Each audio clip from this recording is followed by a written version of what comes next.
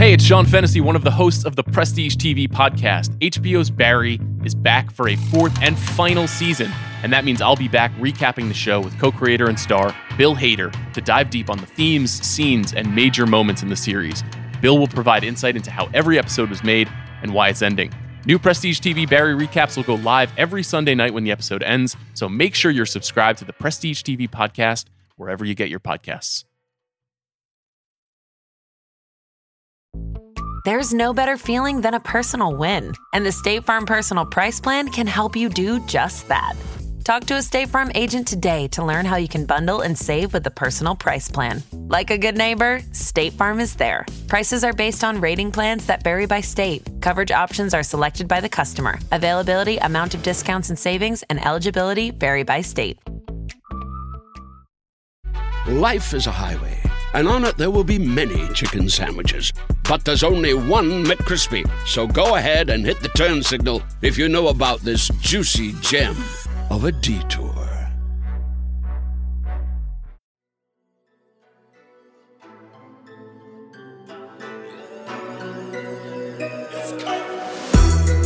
Listeners, welcome. This is Sound Only. I'm Justin Cherry. And I'm Mike Peters. We're your Sound Only co-hosts here to record our deepest, darkest thoughts this week.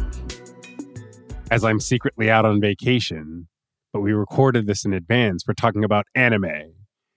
Going back to our roots as an anime podcast. We are talking about something, however, that I, until now, had avoided unintentionally, no shade, but it avoided. We are talking about something that we, once, do not have, an inordinate amount of useless knowledge about. You know what I'm saying? Like, this is, we are bringing to bear our taste and not much else. For sure.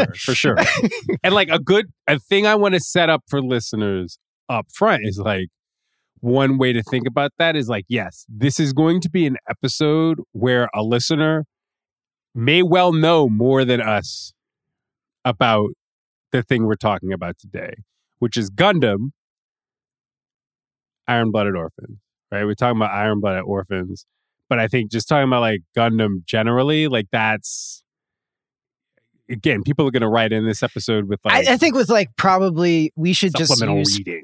Specific anecdotal evidence where it's just off mic we were talking about. I think I brought up Ready Player One offhandedly, just talking about something random, and we were talking about how the RX-78 shows up. Yeah, and we both sat up in our chairs in the theater, being getting the congratulatory thrill of being I know that one. I had that toy.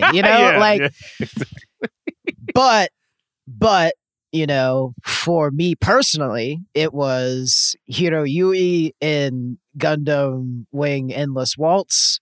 And then there was just static and nothingness for nearly 20 years. And then there's Iron-Blooded Orphans. Right. I didn't attempt to ingratiate, but I didn't attempt to get myself back into it at any time. It's more so when the Netflix stuff started popping up, I watched Gundam Hathaway, the plane sequence, just because they did this really cool fisheye lens thing that I really enjoyed. I didn't know what was going on. This is where we're coming from. It's just being listen, for sure, this show is tight. We watched one other thing like it in the past, and therefore have sort of a functional understanding of what Gundam is and isn't. But we are not so close to the material as to have had opinions about, say, for instance, Mario Kada joining the Iron-Blooded Orphans team and the writing stuff, having their own established style of storytelling and what it might do, or whose careless hands might wrought something terrible, on this beloved franchise. We don't feel that way. We just thought that this show was tight, and because we have our own show, we can talk about it. Absolutely. Correct. Yes. You know what's funny? I've told this story on this podcast before of like my origin story of like I had friends growing up who were into Dragon Ball. I wasn't super into it, but then I found Sailor Moon and that was my endpoint to anime. But one thing I always leave out of that story is that there was a third group of people I remember growing up, which is like the people who were into Gundam, right? But it's like that third group is like the Navy SEALs of anime fandom. Like when you know what I mean? It's sort of like that was some shit where it's like I don't know if I'm built for Gundam. You know I think what it's mean? really like, like people had Dragon Ball Z, Pokemon, Yu-Gi-Oh cards. People had the Gundam toys. And were like throwing them at each other. You know what I mean? Like it's like I really do remember like Duo Maxwell's and Chang Wu-Fei's Gundams. I remember. Like, I had those too. And when I lost the scythe on Chang Wu-Fei's, like, Gundam, I was distraught. Can I tell you what the interplanetary conflict was about in Gundam Wing? Or how it ultimately resolved itself? Absolutely not. But I know all about the contours on those toys. Yeah. Yeah, listen. It's like water. Gundam is like water. They're parts of it that have seeped into parts of our childhoods, even if we weren't sort of that tapped in, I feel like. Also, real quick on the Mario Okada point, because otherwise I'm not going to talk about it for the rest of the episode. But like, look, as somebody who actually did, in fact, watch Kiznaiver, I have a lot of thoughts about Mario Okada. But again, it's like I have not seen enough Gundam to know sort of like what her imprint is on this relative to the like how the melodrama of Gundam works typically. And I suspect we're going to spend a lot of this episode talking about melodrama because I think it's like a really strong suit of Iron-Blooded Orphans. But I don't know, man. Let's get into it. Yeah, it's a thing that Iron-Blooded Orphans does well. I wouldn't say that it stands up to infinite rewatches, though. Yeah, sure. That's fair. Can we also talk about like child soldiers? Can we just talk about Can we talk about child rebel soldiers and how every shonen anime is actually about child rebel soldiers? Yeah. This show is not about the subterfuge going on between the Arbrow outer force regulatory joint fleet or Gallarhorn or like any of these other paramilitary economic bloc corporation things butting heads with each other and metal thing. It's a show about a group of kids trying for 2 seasons to find the bass in their voice. Like that's a great. That's what the show is about. Like there is all sorts of trade disputes and like you learn about different blocks and the animosity that's been brewing between different socioeconomic, like castes of people, like in this world. But the thing that actually matters is that these kids need to learn to, well, they as they put it, like they want to die on their own terms at least, having not been able to really live for themselves because they are space rats, as they're called in the show. Which I thought was interesting because over the years, I feel like the way Gundam was always pitched to me, right, was like for people who knew my specific personality, it was always pitched with that sense of like, oh, you'll like it because it's very geopolitical.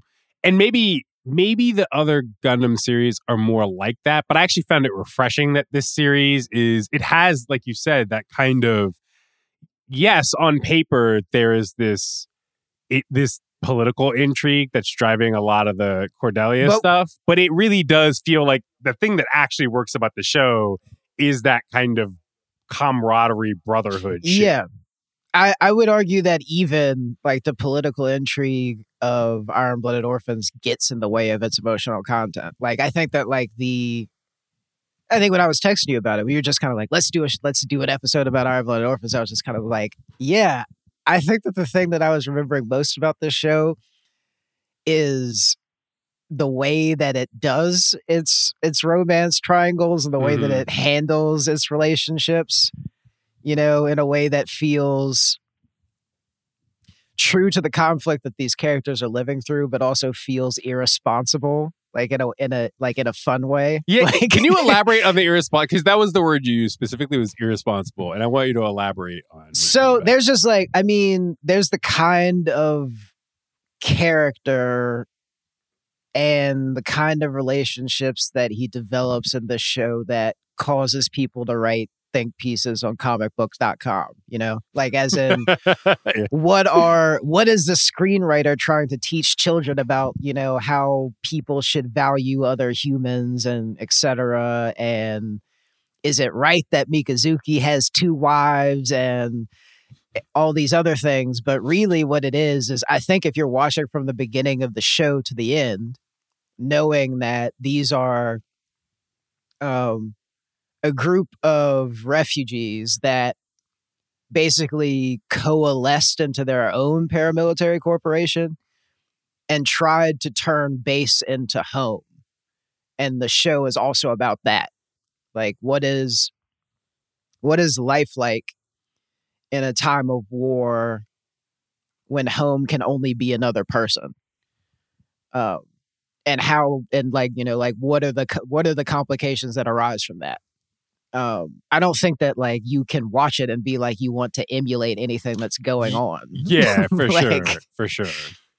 Even if there's a line toward the end where I forget who says it. It's like, look, what were you guys looking for all this time? Like, you were living in this misery before, and at least now some of you perished honorably. And it's like, yeah, that's kind of the closest you get to this kind of admirable thing about the lifestyle of Tekkadan, right? Is that they're at least they found a definition of honor and self-sacrifice that works for them. Yeah. And it's also it feels intrusive when they put other characters in the show to tell them that they're wrong. You find yourself siding with the kids against Miss Meribit. Yeah, all of her joins. Those scenes make her not look great. But there are there are annoying 2-dimensional characters in the show, just like there are the reliable Gundam tropes of the masked man, the stoic protagonist. There's also she's just put in there to concern troll. We need to have some sort of emotional control on these teenagers who only talk about revenge and what they would, reasons they would die for one another, and then Cordelia Ina Bernstein is literally just white feminism, just straight up. She's I don't want to be president. I want to be a symbol of hope is something that she says multiple times.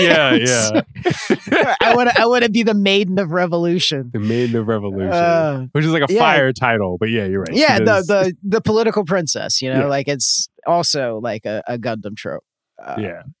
But yeah, it is primarily about these kids learning to be teenagers, and then these teenagers learning to be men, or trying to be, with the few disparate male role models that they have, or role models period that they have.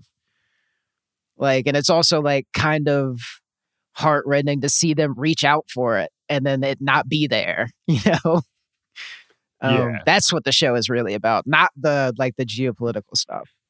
Yeah, and it's also to that point, to the child rebel soldier, boys in arms thing. It's that is a thing anime gets to do a lot compared to, I think, other stuff, right? To tell these stories about nascent masculinity. And that does feel nice about this show. It's it's bro shit, It's just some bro shit in a lot of ways. Yeah, even though women love Gundam, and yet this show, it really is a bunch of ropey, stringy teenagers, doing pull-up challenges in the galleys of the ship. It's just very much. It's that same thing that I was talking about when I was talking about SAS Rogue Heroes, which isn't an amazing show, but it's a good hang for that reason. Where it's a show about it's a coming of age show that's also sort of what to do while you're waiting. Mm-hmm. like they are attempting to, form a regiment in their own right, the same way that Tekkadan is trying to become a respected paramilitary corporation.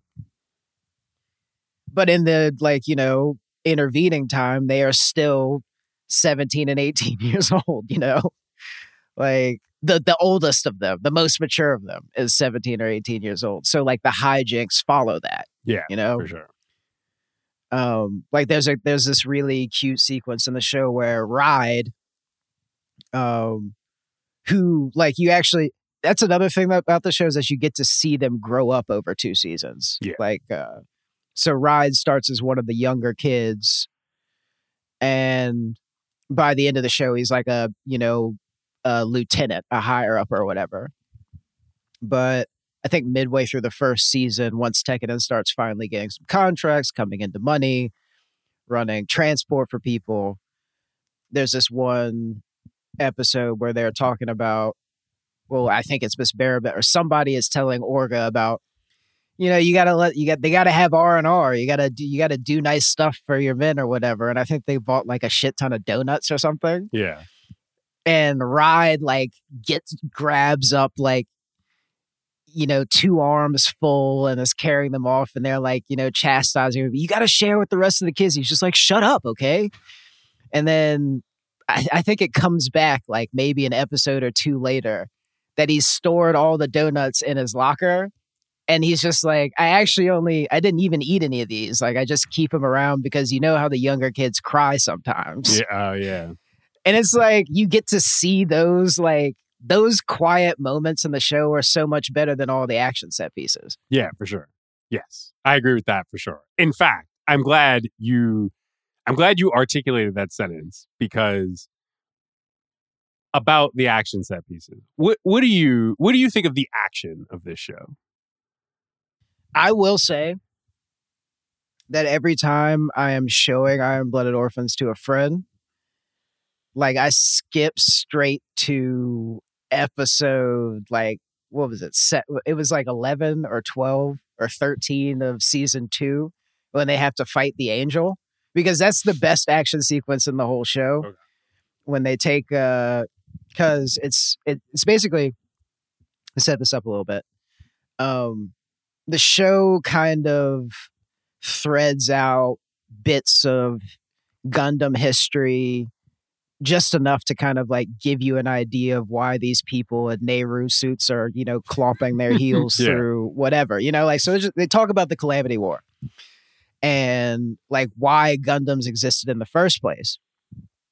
And basically angels were like the nuclear weapons that these, extraterrestrial Earth blocks had like developed to war against each other. But then the angels, started operating on their own.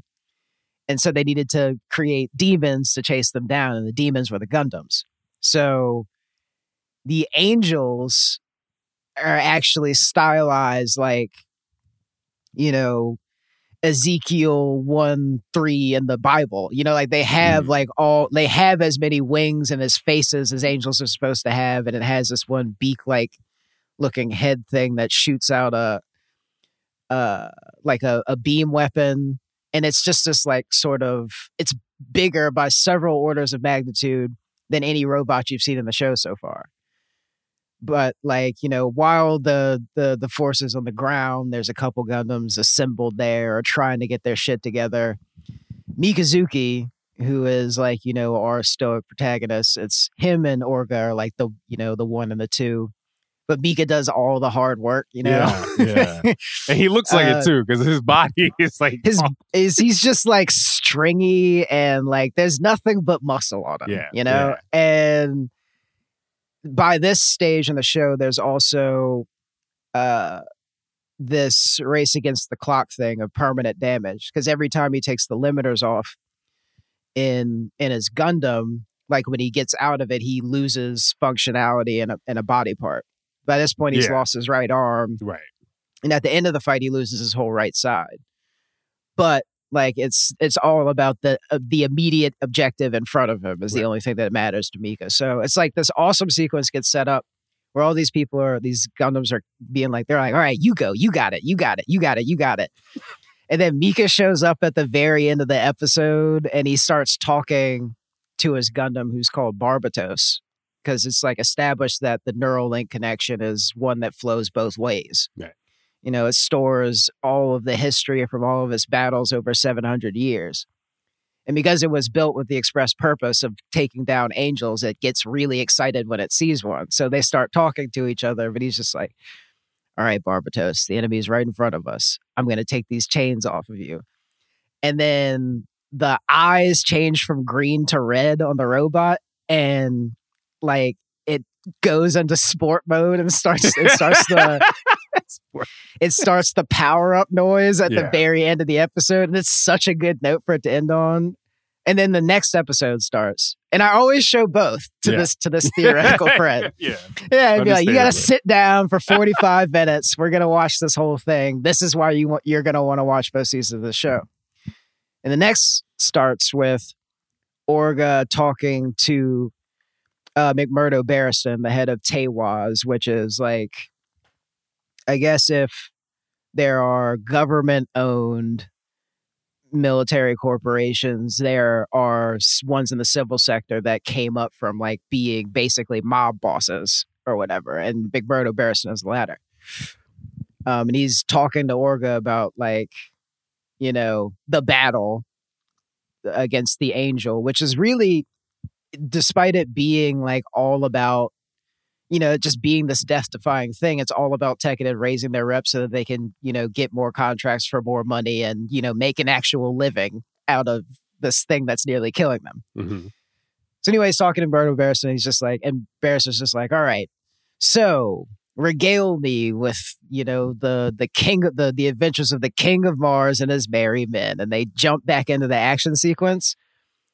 And it is like, it's really the way that Barbatos moves around and fights the Angel is exactly how Tekkadan moves around and handles himself over the course of the show.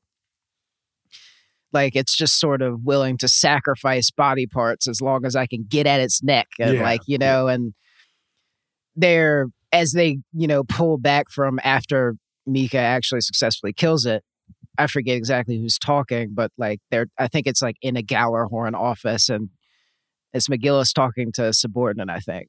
And the subordinate's just kind of like, yeah, I wouldn't exactly call the way that, you know, that the Barbatos fought beautiful. You know, I can't really commend it at all. Like, even though it's like this awesome spectacle and he's tearing this thing limb from limb, but he's losing body parts in the process, and it's just incredible. Everyone's in awe. But everyone also is thinking like, that is totally unsustainable. Yeah. It is, the action sequences in space leave a little to be desired. Life is a highway, and on it there will be many chicken sandwiches. But there's only one McCrispy. So go ahead and hit the turn signal if you know about this juicy gem of a detour. Are you looking for a view of the world that's a bit different? Hi, I'm Jason Palmer, a host of The Weekend Intelligence, a podcast from The Economist. Join us to hear the stories that matter most to our correspondents and editors. Every Saturday, we introduce you to people and ideas that take you outside the ordinary and expand your horizons one episode at a time. Join us and see the world from a new perspective. To listen free until May 31st, search Spotify for The Weekend Intelligence. Two guys drove to work. Neither guy wore a seatbelt. One guy got a ticket. One guy didn't. The same two guys drove home. One guy wore his seatbelt. One guy didn't. One guy made it home. The guy not wearing his seatbelt didn't. Don't risk it. Click it or ticket. Paid for by NHTSA. Thank you. Okay, we at least reached that conclusion together, because I had a problem with some of the space background fights. Yeah, that would be my main complaint about the action. Is that kind of? I think that's where the show kind of gets a little I don't know. It almost feels like you could take the way that the fights flow in space. Like you could sort of scramble the sequence of like different movements and you wouldn't really notice, you know? It gets a little too close up for me in space. But a lot of, I don't know. I think like the thing in space is where you like the action sequences in space are where you remember that this show is a space opera and not like, you know, any of the other genres we might have mentioned so far. Because like I think the action sequences in space, with the exception of like a few, say like when Naze gets given up to Gallarhorn for using like an illegal weapon, and they like, you know, start the assault on the turbines, and that's meant to look like, you know, tragic, like waste, like, you know, it's this big send off for two characters that you've gotten attached to.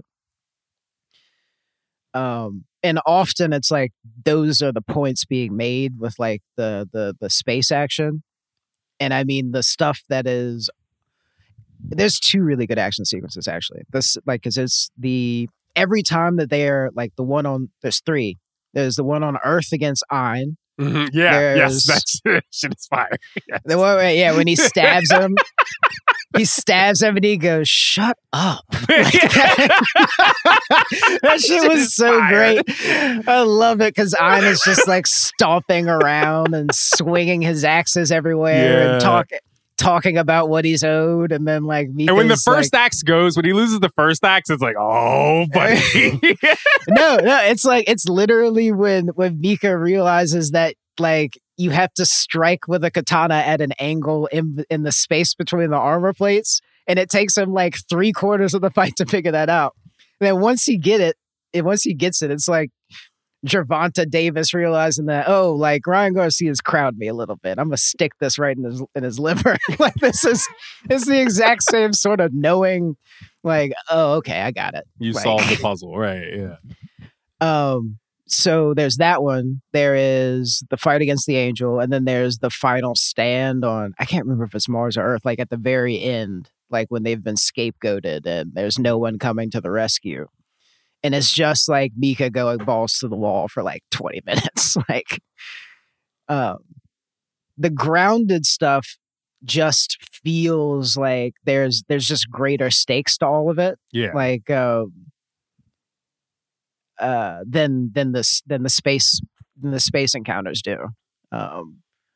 And I mean, I wonder if that's a product of, you know, them literally being on the ground versus in space. Yeah.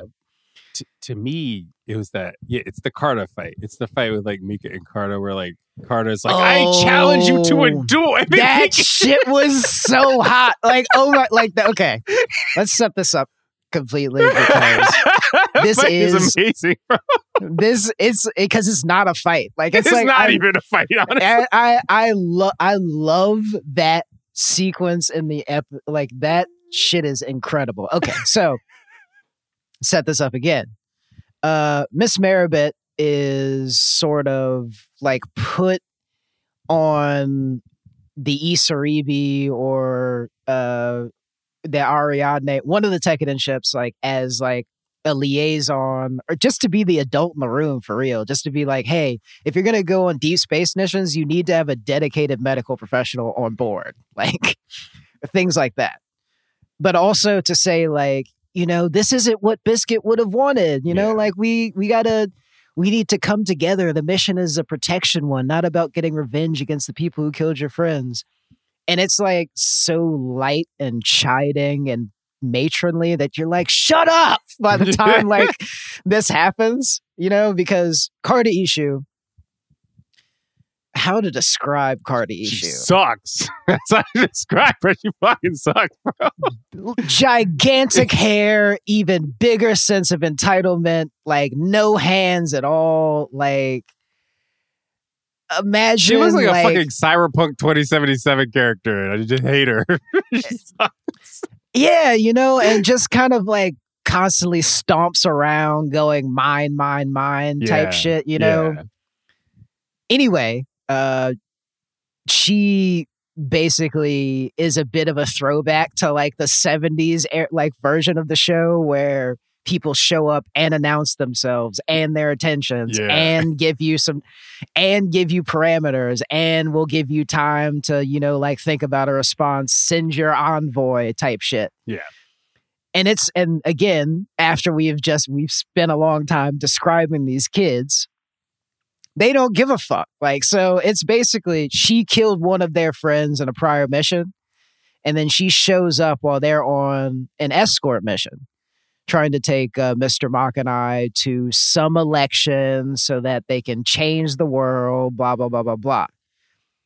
And the Outer Earth Regulatory Joint Fleet, which I think is the full name of the thing that Kardashian runs, like, they're all like, it's her plus a bunch of blonde yes men, right? They're all dweebs. And they show up and they line themselves across the train track because they're the Tekkadan and Mr. Mach and I are traveling on a bullet train. And they stop, they get across the tracks and they're just kind of like, we're here to stop the progress of blah, blah, blah, blah. And she gives this speech and she, steps out of her mech and onto the shoulder and stands astride the shoulder guard and says, we'll give you 5 minutes to respond. No, she says 30. That's how obnoxious it is. She says 30 minutes to send 3 of your best pilots. So in the bowels of the train, like a couple of the members are being like, she said what? All right, I guess, well, actually, you know what? Why don't we just send 5? Yeah, it's just like why don't we just send 5? Like, I mean, like, we got that many mechs on board, like we could just take them, no numbers. And as they're having this conversation, you hear a giant ka-chung sound. and it's Mika launching off of the train directly at her before she has a chance to get back in her robot. And he lays waste to these motherfuckers. Bro. The first dude he kills, he gets one line out and he's just dead. His whole shit is stomped into the ground. He flies out, gets hit in his stomach, is lying on the ground, bleeding from his eye and his mouth, talking about, I can still destroy the track. And then Mika just stomps on the cockpit and kills him. It's basically it is the scariest that Mika has been up to that point to everyone. I mean, he frightens everybody on the train. Despite having there's no sense of, he doesn't do this in this roaring way, right? It's he's so deadpan the whole time. And he's like, fuck you. And he just stomps the guy's skull in and moves on. That's the whole vibe of the fight. He never yells. There's no, it's just... It's none of that, yeah. Just business this person is in our way and slowing us down, and I'm annoyed about it. Yeah. That's the thing when I was asking you about the action of the show, right? It's one thing I think is really interesting about this. I don't know. There's sometimes with action shows where it can feel kind of remember when we talked about Castlevania on this pod? And it's I sing the praises of that show all day, right? Because that's not robot action, right? It's character action, but that's a show where so much is expressed in just how characters move and how the movement and the fight choreography is sort of drawn. Whereas I think a lot of the times, the best moments of fights in Iron-Blooded Orphans, it'll just be admiring Mika's attitude, frankly, regardless of the quality of the animation of the fight, it's just that the shit that he says and how he says it, it's so dry. It's just I think the show is not always concerned with giving you the title fight, it's more so if it was concerned about let's put the 2 most singular awesome fighters and mechs across from each other, Mika would have duked it out with Vidar for 2 episodes or whatever, but that's not what the show it's the action that you remember that sticks the most is when one of these kids gets their moment in the sun, Akihiro killing Iak Kujon. Because he's just because Akihiro's getting beat up like in this final like like we'll hold them off and buy you time thing at the end of the show. Iyak Kujan is just this totally, like, you would suspect affable nitwit that is put into this place of power and chases down foes real and imagined with like this unearned sense of like grandiosity. Like, it's basically like he has like this group of men that report to him, and he has his own regiment, and he's one of these higher ups at Galahorn, but he's a total idiot. So like it's a running gag that there's this running gag in the show where his subordinate Julieta Julis is just kind of like constantly getting in these withering asides, like every single time he gives an order or decides that he wants to do something. And it's exactly what you would say if you were standing next to him. But he keeps barging in and just ruining everything for everyone, like throughout the second season. Accidentally killing important characters, purposefully killing important characters with a dumb smirk on his face. And the entire time, Akihiro has been developing these gigantic garden shear weapons. And he uses them like maybe twice. And he only knows Iyak Kujan by name because, like I, Iyak Kujan, have done the whatever thing. And so like he, not needing to be there, his forces already having won the conflict, he goes down to the planet surface to get some licks in. And like when I don't know who does the voice acting for Akihiro, but like when he says it, it's like you can really hear that he cannot believe he's about to die. Like he's about to die for real. Like he's getting banged up, but he's just like, wait a minute, Iyak Kujan? I can't believe my luck. And he takes out the shears and crushes him slowly, and it's so satisfying. Yeah, I mean, like, it's that sort of like broiness of the show that kind of comes to the fore that is enjoyable, even though like the ending is sad and the stakes are the stakes. Like it's still, like it gets its shots in, it gets its jokes off. It's a series of moments. Wait, by the way, can confirm you sub or dub in this case? People want to know. Would you watch? Well, there's the second season. It's Japanese, right? For the first season, I watched English. I'll be honest. Did you watch English or Japanese for the? Oh, I've watched both. I watched both. Okay. Like, cause like the English, like the first time I watched it in English. The second time I watched it in English, and the third time I actually watched it with subs. Okay. And like I was doing that up until I needed to be doing something in addition to watching. Yeah, you know how this time. Yeah, you know how to. But anyway, like there are some things to find, in like things that get a little bit lost in translation with English voice acting over like, the original Japanese. I think that like you would be sadder about the kid's situation if you watched it with subs. Really? Because like there's just kind of smaller things like I think it's like in the very first episode where they're talking about Orga's talking with the old man about life at CGS basically. And how, because I mean, like, if you're watching it in English, there's just like a bunch of really horrible, paunchy old men, Yeah.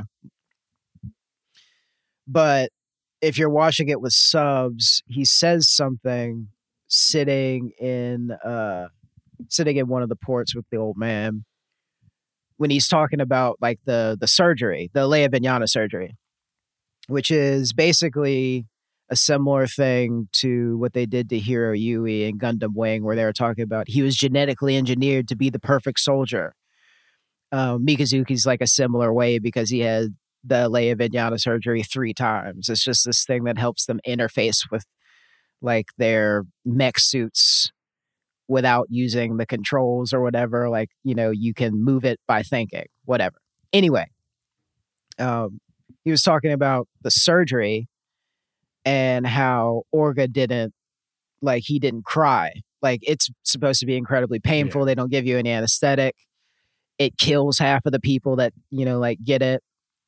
But he didn't cry while he was getting the surgery. And he was just like, yeah, they would have punched me if I did. And, you know, like, it's sort of like, you know, I'm a tough guy in English. And then he goes on to say in the original Japanese, and the subtitles aren't great on either one, but he says something like, yeah, we're either cannon fodder or toys for the CGS when they get bored, which made me think that there was also a sexual element to it. Mm-hmm. And I mean, like, I didn't catch that. Yeah, I mean, right. like, you can catch that. Yeah, it's definitely like you can like, it can be implied if you think about the way that child rebel soldiers would be, you know, like, or how they might be treated based upon what you might have read elsewhere and other, like, you know, real world conflicts, etc. But I mean, like, and just knowing about like the dynamic of power that they set up in the first place. But like he nearly says it explicitly in like with subs. So I think that there's like, obviously, if I wanted to watch more closely, there's more stuff. There's probably more emotional content to be run from it. But I mean, the voice acting in the English version is really so good too, though. Like, yeah. I really love Eugene's character. Like, here's the thing: like, you were never going to talk me out of watching it in English the first time through. Just when I realized that half of the cast of Persona 5 is the English voice cast for this, and it's just like it's specifically that Cadelia and Gali Gali are both like they're both like characters who basically are their characters from Persona 5, like in a way that is just funny to watch. It feels like watching them. I don't know. It's just, yeah. I like the English voice cast a lot, but I take all of your points about kind of the emotional texture probably being a little different. And it is such an interesting thing with anime too, right? That like people have those huge sub versus dub debates, but I really think it's important that different series and different genres or like styles of series, like that question matters more kind of depending on like what exactly you're watching, right? Like sometimes the difference between the sub and the dub is like not really that important, but like sometimes, yeah, it does feel like there's like a texture thing, right? Like even if you don't, there's like a patina thing going on where it's just like you don't catch it if you're not like if you're not watching the sub version. But that being said, like say like a slower build thing where like it really matters, like the inflection of somebody's voice, or like, you know, like it's a slower build, or there isn't as much action, or the emotions aren't as overwrought. Like say like in Monster, like it might behoove you to watch it in the original language, like because you'll definitely, you know, pick up on some things that you wouldn't have. Because I mean, also like voice acting post 2015 in English is way better than at any earlier point. Like, that, I mean, that's an episode topic, to be honest with you. I actually had a pin stuck in something that I want to talk about, which is what do we think of Biscuit? Like, part of me thinks Biscuit is the best character in the first season. I really think Eugene is the most improved player, just because like I fucking love the note of him wearing that stupid tie without a shirt underneath it, just because it makes him look like more of an adult. And also like when he had to fly both of the ships, like by plugging into the Leia Vignana system, and then his like the information overload is too much for his brain, and his nose starts to bleed, and then like everybody's worrying about him. And there's that one shot where he turns around after he successfully flies both ships. He's just like, "Hey, did I look cool? He's just like, who cares about stuff like that? Can't you tell that love and kindness is what's important? I love you, G, man. Yo, to your point about it's like the other television show I've been watching recently is like I've been watching Shameless. I don't know if you ever watched Shameless, but like that's a show where that show went on for long enough, and also like that show has so many like young characters and like young actors, so you're like literally watching them grow up through several seasons of television, and it's just like kind of fascinating. And yet, like with something like season 1 to season 2 of Iron-Blooded Orphans, even though it's fucking animation, right? It's not the same as literally watching Dude from the Bear grow up on a television show. And yet it is that kind of palpable thing of like, wow, look at how far these characters have come. You know what I mean? I don't know. Yeah, it definitely is kind of like it's yeah, I mean, like it's real. It's real. Not just to like watch them change physically, because I mean those are minor differences, but to like to gain greater emotional control and to like respond to things differently. Like it's very like you get to see that, which is like why the show is as good as it is. For sure. Do we have anything else about Iron-Blooded Orphans or Gundam in general? Not that I have watched a ton of other Gundam in general. But. Yeah, we do not have more to offer. Although I was talking to Tyler from Crunchyroll, and I think when I met him too, he was talking about Witch from Mercury. I'm definitely gonna watch Witch from Mercury.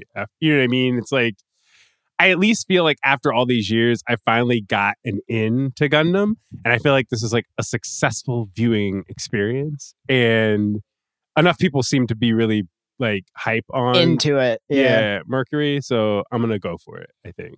And yeah, that was always the other thing too for the longest time, right? Which is why I'm glad you made the recommendation for Iron-Blooded Orphans, because it's just like otherwise, if you come to Gundam without a super strong sort of just fundamental response to the idea of watching a mech thing, it's kind of like Gundam, you're gonna succumb to this decision paralysis of like, okay, but which one do you start with? Which I feel like I went through for like 8 years with Gundam of like, I have no idea which one to start with. And you don't want to get it wrong, right? Because you don't want to watch one that's like, oh, that was all right. And then you're just sort of like, you're never going to, you know what I mean? You want your first impression to be right, but there's so many potential first impressions you could have of Gundam. Yeah. Yeah. I mean, like, it's definitely, it's a series that plays around with genre, but also like that doesn't repeat characters and like takes place at. It's difficult to place them on a timeline. Yeah. And on top of that, like the art styles of a lot of them are very different. Mm-hmm. But yeah, I mean, like Witch from Mercury, I think is a confident next step. Yeah. Okay. Listeners, by all means, I assume some of you are know pulling all your about hair Gundam. out by now. Yeah.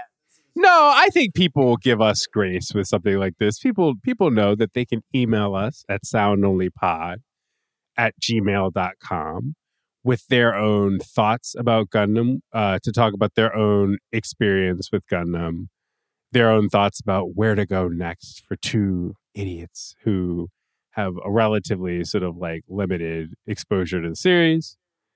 Like I said, soundonlypod@gmail.com. I'm Justin Charity. And I'm Michael Peters. Shouts out once again to our producer, Stefan Anderson. We'll see y'all next week.